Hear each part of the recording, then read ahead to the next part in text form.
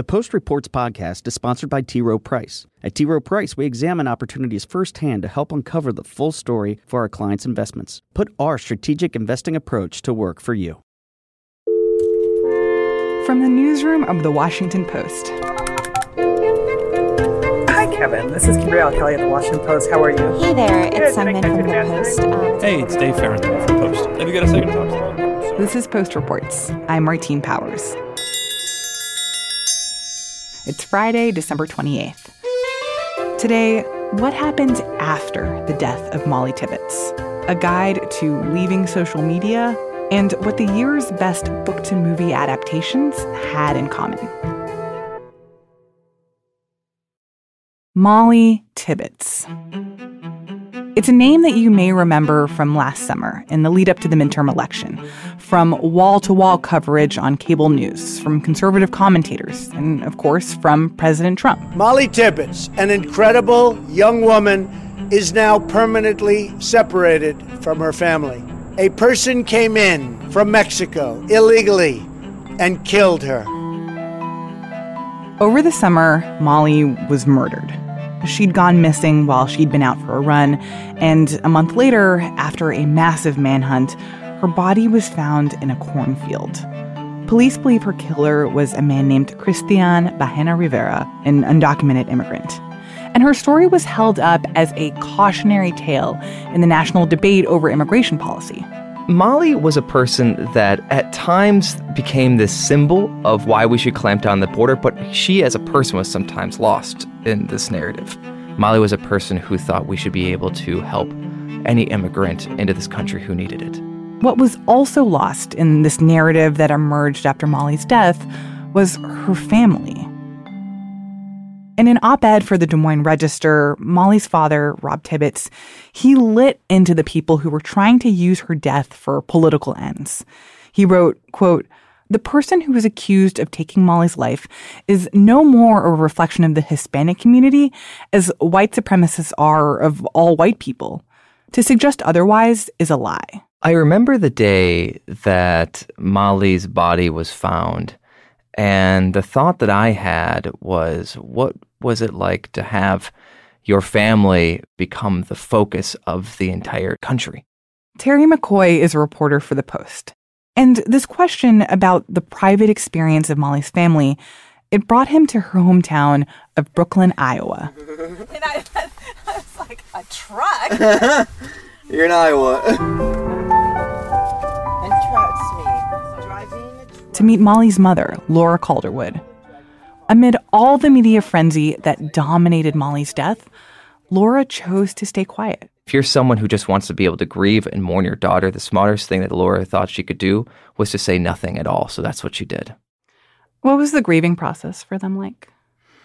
So the grieving process is an extraordinarily difficult time when you lose a child, but it can be even more difficult when there's national news trucks all over the place. There are authorities, federal authorities who are investigating this. And to have to be able to grieve when everybody, wherever you go, is looking at you and knowing what you're going through was immensely difficult. But there was something that helped Laura throughout this process.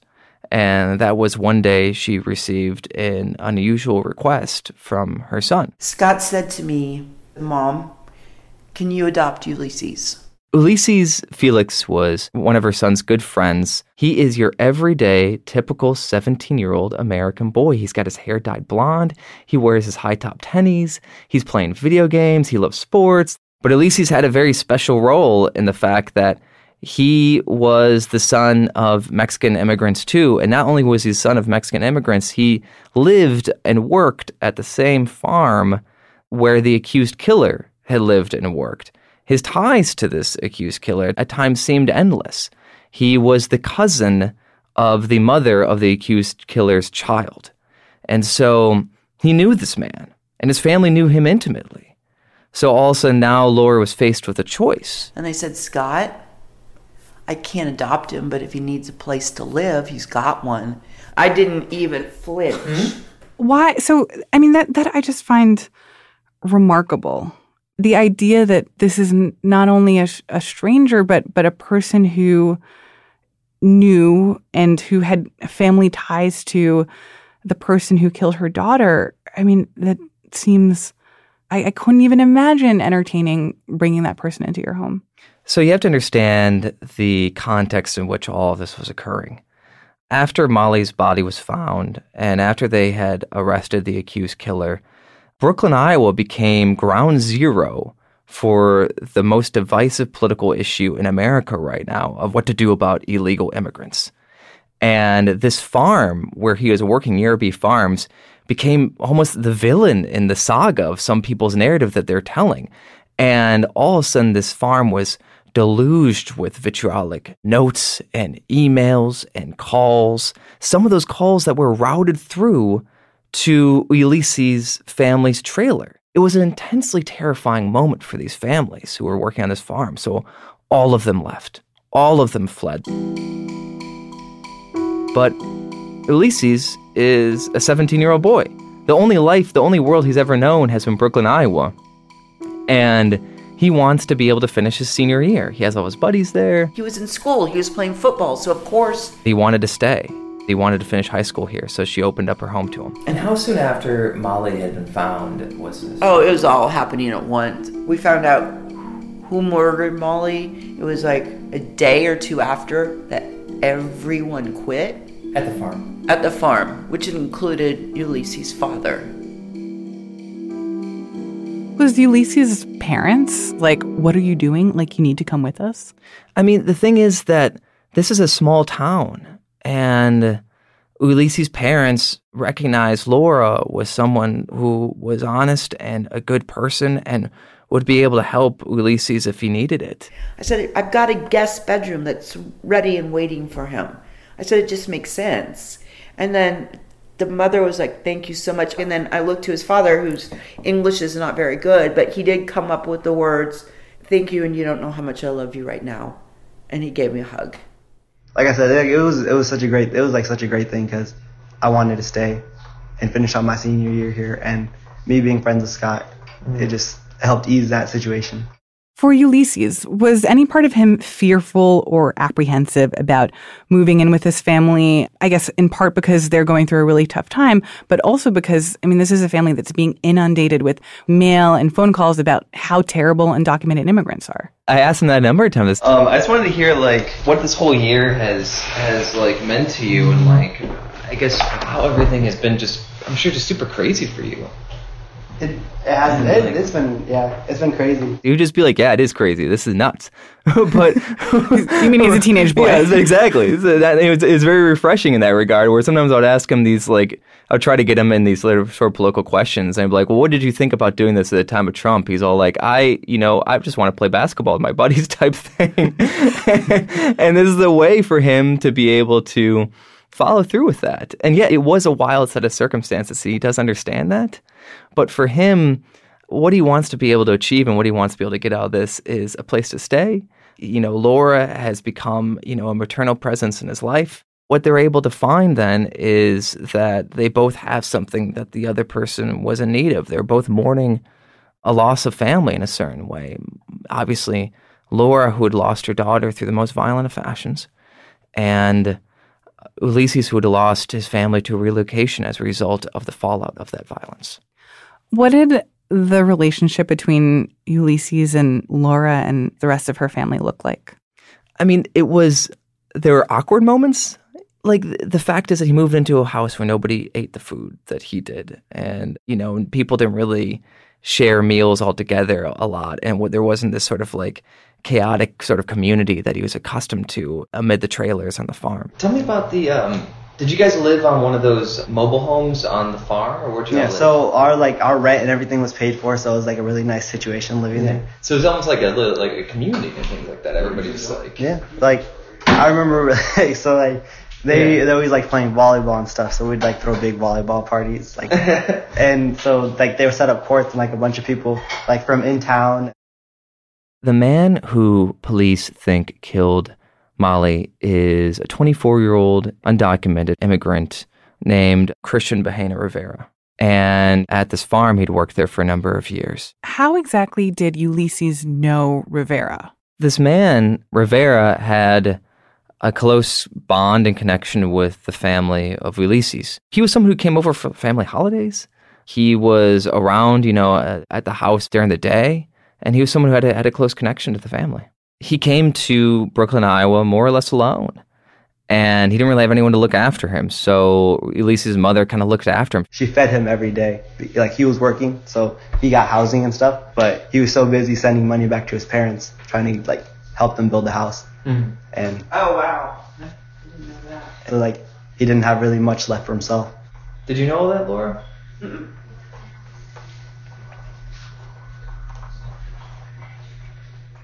How do Laura and Ulysses talk about his relationship to Rivera? They don't talk about it often, frankly, because it's difficult for Laura because she really only wants to think of this alleged killer in one way, and that's a man without morality, a man without decency. She doesn't want to hear anything redeeming or good about this guy because this is the guy who allegedly killed her daughter. She wants this guy to go to jail. The fact that he, according to Ulysses, was working and sending home money back to his family so they could build a house. I mean, Laura's had a lot of difficulty trying to reconcile what Ulysses says of him and what the police say of him, and she can only understand, was he on drugs? Was he on bath salts? What was going on in this man's world? That's been one of the most difficult things that Laura's had to try to understand. Has Mollie's death changed at all how Laura thinks about immigration or immigration policy?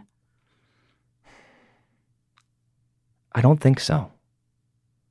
I think Laura looks at immigrants as people who are coming here to make a living and trying to better their lives, and in the process, hopefully bettering the country that we live in now. And Laura understands what happened to Mollie as an anomaly, a terrible, tragic, horrific anomaly. The fact that Laura, Mollie's mom, had taken in Ulysses, did that become public? No, it never did. Laura never told anyone about it, really. I knew potential of what could happen, the potential of a backlash because of my actions and because of the political climate. And I didn't care what happened to me, but I did think, please don't let this affect my boys.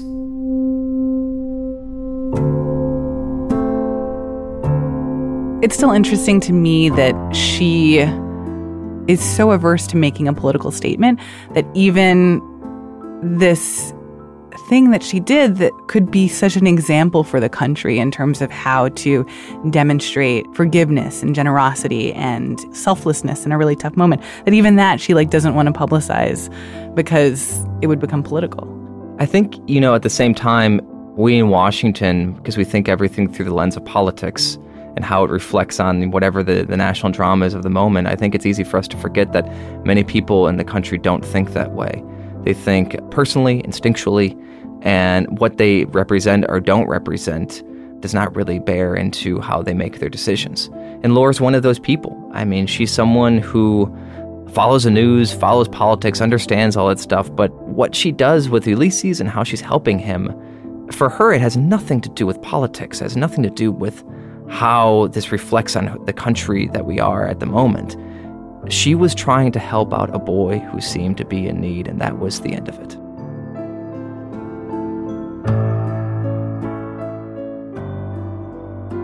Terry McCoy is a reporter for The Post. He says that Ulysses Felix is on track to graduate from high school this spring, and he's hoping to go to culinary school after that.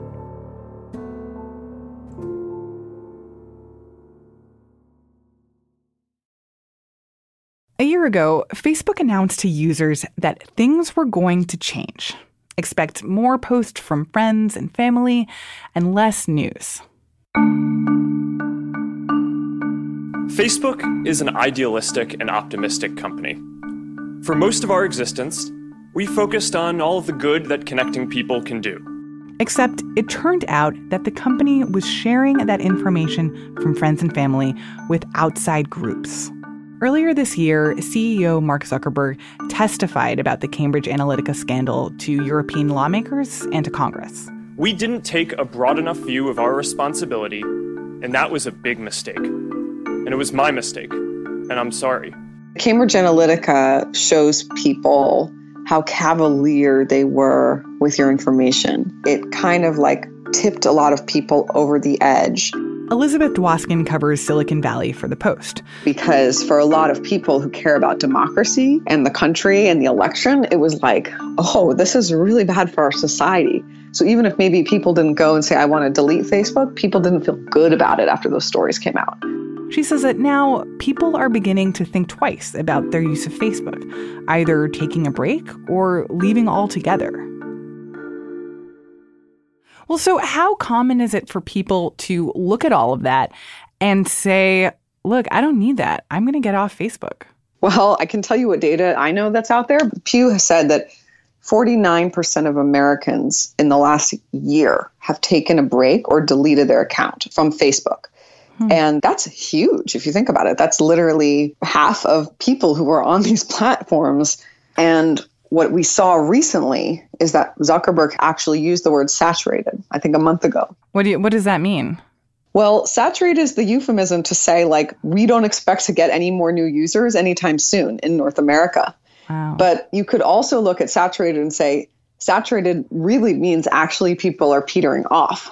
Because if you actually look at some other data, like from Nielsen, you can see that usage is actually going down per person. People who are on there are spending less time. So thinking about that, how has the approach from Facebook and from other social media companies changed in response to this kind of shift in how users want to engage with social media? Well, on a personal level, for a lot of the people there, especially the top brass who built that company, and what they saw as a world-changing company, and in all fairness, it has changed how people communicate and organize. I think they're looking and saying, like, wow, people really hate us. We're Facebook, but like we still are going to be able to capitalize on trends. Like maybe not everyone's deleting social media, not everyone's going away. And then on a practical level, one of the most interesting things that Facebook did was last January, they basically said, we're going to make a huge change in our newsfeed algorithm. And you may remember heading up to the election, when you would go onto Facebook, remember how much news you were seeing all the time from publishers? Yeah, totally. And so they said, we're going to deprioritize publishers. We're going to deprioritize news. We use a process called ranking to determine which posts show up in your newsfeed and in what order, based on what we think you'll be most interested in. Connections with people in your network will get the biggest boost because interacting with people you're close to is more meaningful. And to me, that was them retreating from their civic mission, because in the past, they'd always talked about how they were going to be like, the place where people came to read news. And they said the research has shown us that people really want to engage more with their friends and family. I know that I've seen that change in my own feed. Interesting. And so what Zuckerberg said was, he said, look, this is going to cost us. Like, he recognized that people get sucked into news and people start clicking and clicking. But what he said is that we think it will help people create more meaningful time. And then essentially that raised eyebrows for a lot of us reporters. Well, what do you mean by meaningful time? So it turns out that they were creating a metric within the company for the last year to try to calculate, did people feel their time was spent meaningfully? And can we measure that? And so that's like a really big question that I think all tech companies right now are trying to answer, codify into software and answer mathematically as well, because they have to measure it somehow. I also want to talk more about privacy, because you could make this criticism of like, well, people have been feeding their data to these companies for, the past decade. People should have seen this coming, right? That Facebook is not going to be the most responsible company in the world when it comes to protecting your data. They're not a bank. They're not a health insurance company. They're a social media company. And so, of course, they would use that data. Yeah, you're like, wasn't the bargain already known? Yeah. They're not regulated at all. Like, to your point about they're not a bank, they're not a this. They're not regulated. They're not required to do anything actually protective with your information, except for some very narrow band of information. The current law in the United States around data basically tells companies, well, you can't do something different than what you said. But as long as you tell people what you're going to do, you can do whatever the heck you want. And so a couple of years ago, they got in trouble with the FTC. One of the upshots was that they changed their policy. And instead, what did they change their policy to say? We can do anything. So they would get in no more trouble for doing something that they didn't tell you about, because their new policy said, well, we can do anything. Well, that kind of brings me to my final and maybe most important question, which is if you are a person who is feeling uncomfortable with how Facebook treats you or your relationship with social media and you want to quit, how hard is it to do that? They make it a little bit hard, but you can do it now. They're actually required by the European privacy law to make your data very deletable and also very portable, so you can take it with you if you delete. So, if you want to deactivate your Facebook account, it's not like a one-click thing. You have to go to a bunch of clicks. You've got to find it in your settings, got to go to your account, and then you can click deactivate your account. But here's the thing to know, and I think people realize this. Deactivating your account is temporary. Deleting your account is permanent. So if you really want to delete your account, don't make a mistake and just deactivate it. Because some people just like to take breaks. Mm-hmm. And then when you do that, you can also download your data to see what was that, collection of life that just happened in the last 10 years on this service. And I want to take it with me. They'll send you little psychological warnings and luring tactics to try to convince you not to do it. Like the biggest one being okay, you'll lose all these connections. So you have to say, okay, I'm going to lose access to all these connections. But if you're deciding to do it, hopefully you've thought that through. And I guess my advice is if you're thinking about doing it, just deactivate for a little while and see the effect that it has in your life. Everyone that I've known who has done that has said that they go through this withdrawal period, like a drug for a week or 5 days. Oh my gosh. And then the need shifts, just like if you give up sugar or something. Yeah, that you adapt to life without Facebook. Yeah, but there is a withdrawal period for life without social media, particularly if you're an Instagram addict. I know people on Instagram have the hardest time stopping. Yeah, I can imagine. Lots of bright, pretty pictures. Scary and interesting. Exactly. Thank you so much, Liza. Oh, thanks so much for having me.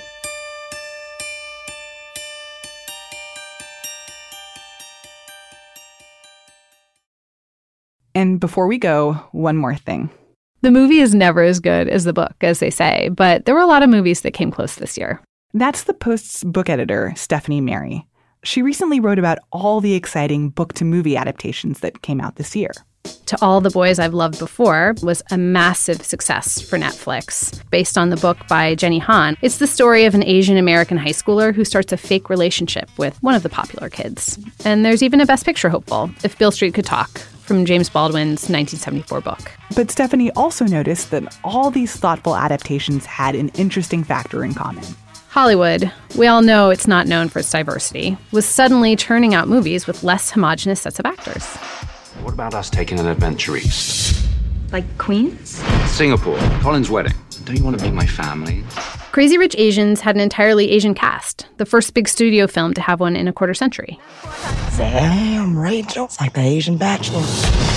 There was more high-minded fare, too. Spike Lee's Black Klansman is up for 4 Golden Globe Awards. And then there's The Hate U Give, based on the young adult novel by Angie Thomas, which focused on a Black teenager as she struggled with the aftermath of a police shooting. Today, Garden Heights is reeling after the shooting of a 17-year-old Black teenager by a white police officer. We live in a complicated world. It doesn't seem that complicated to me. Now, the movie and book industries have long had a symbiotic relationship. When Hollywood needs a plot, it turns to authors, who in turn get a nice sales bump for their books. Even the ones that came out ages ago, like A Wrinkle in Time. Your father has accomplished something extraordinary. Also dangerous. Madeleine L'Engle's novel ended up back on the bestsellers list in 2018, 56 years after it came out. It's worth noting that while the novel A Wrinkle in Time did not have a diverse cast of characters, director Ava DuVernay wound up incorporating that into her interpretation of the movie. Oprah can really move inventory.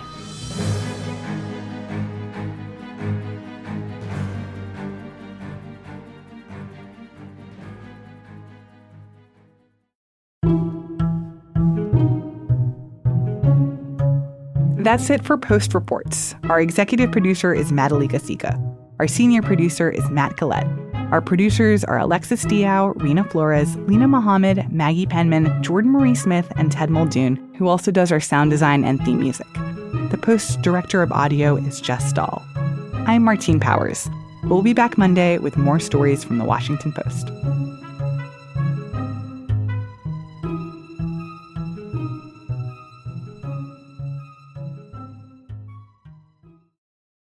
Post Reports podcast is sponsored by T. Rowe Price. At T. Rowe Price, we examine opportunities firsthand to help uncover the full story for our clients' investments. Put our strategic investing approach to work for you.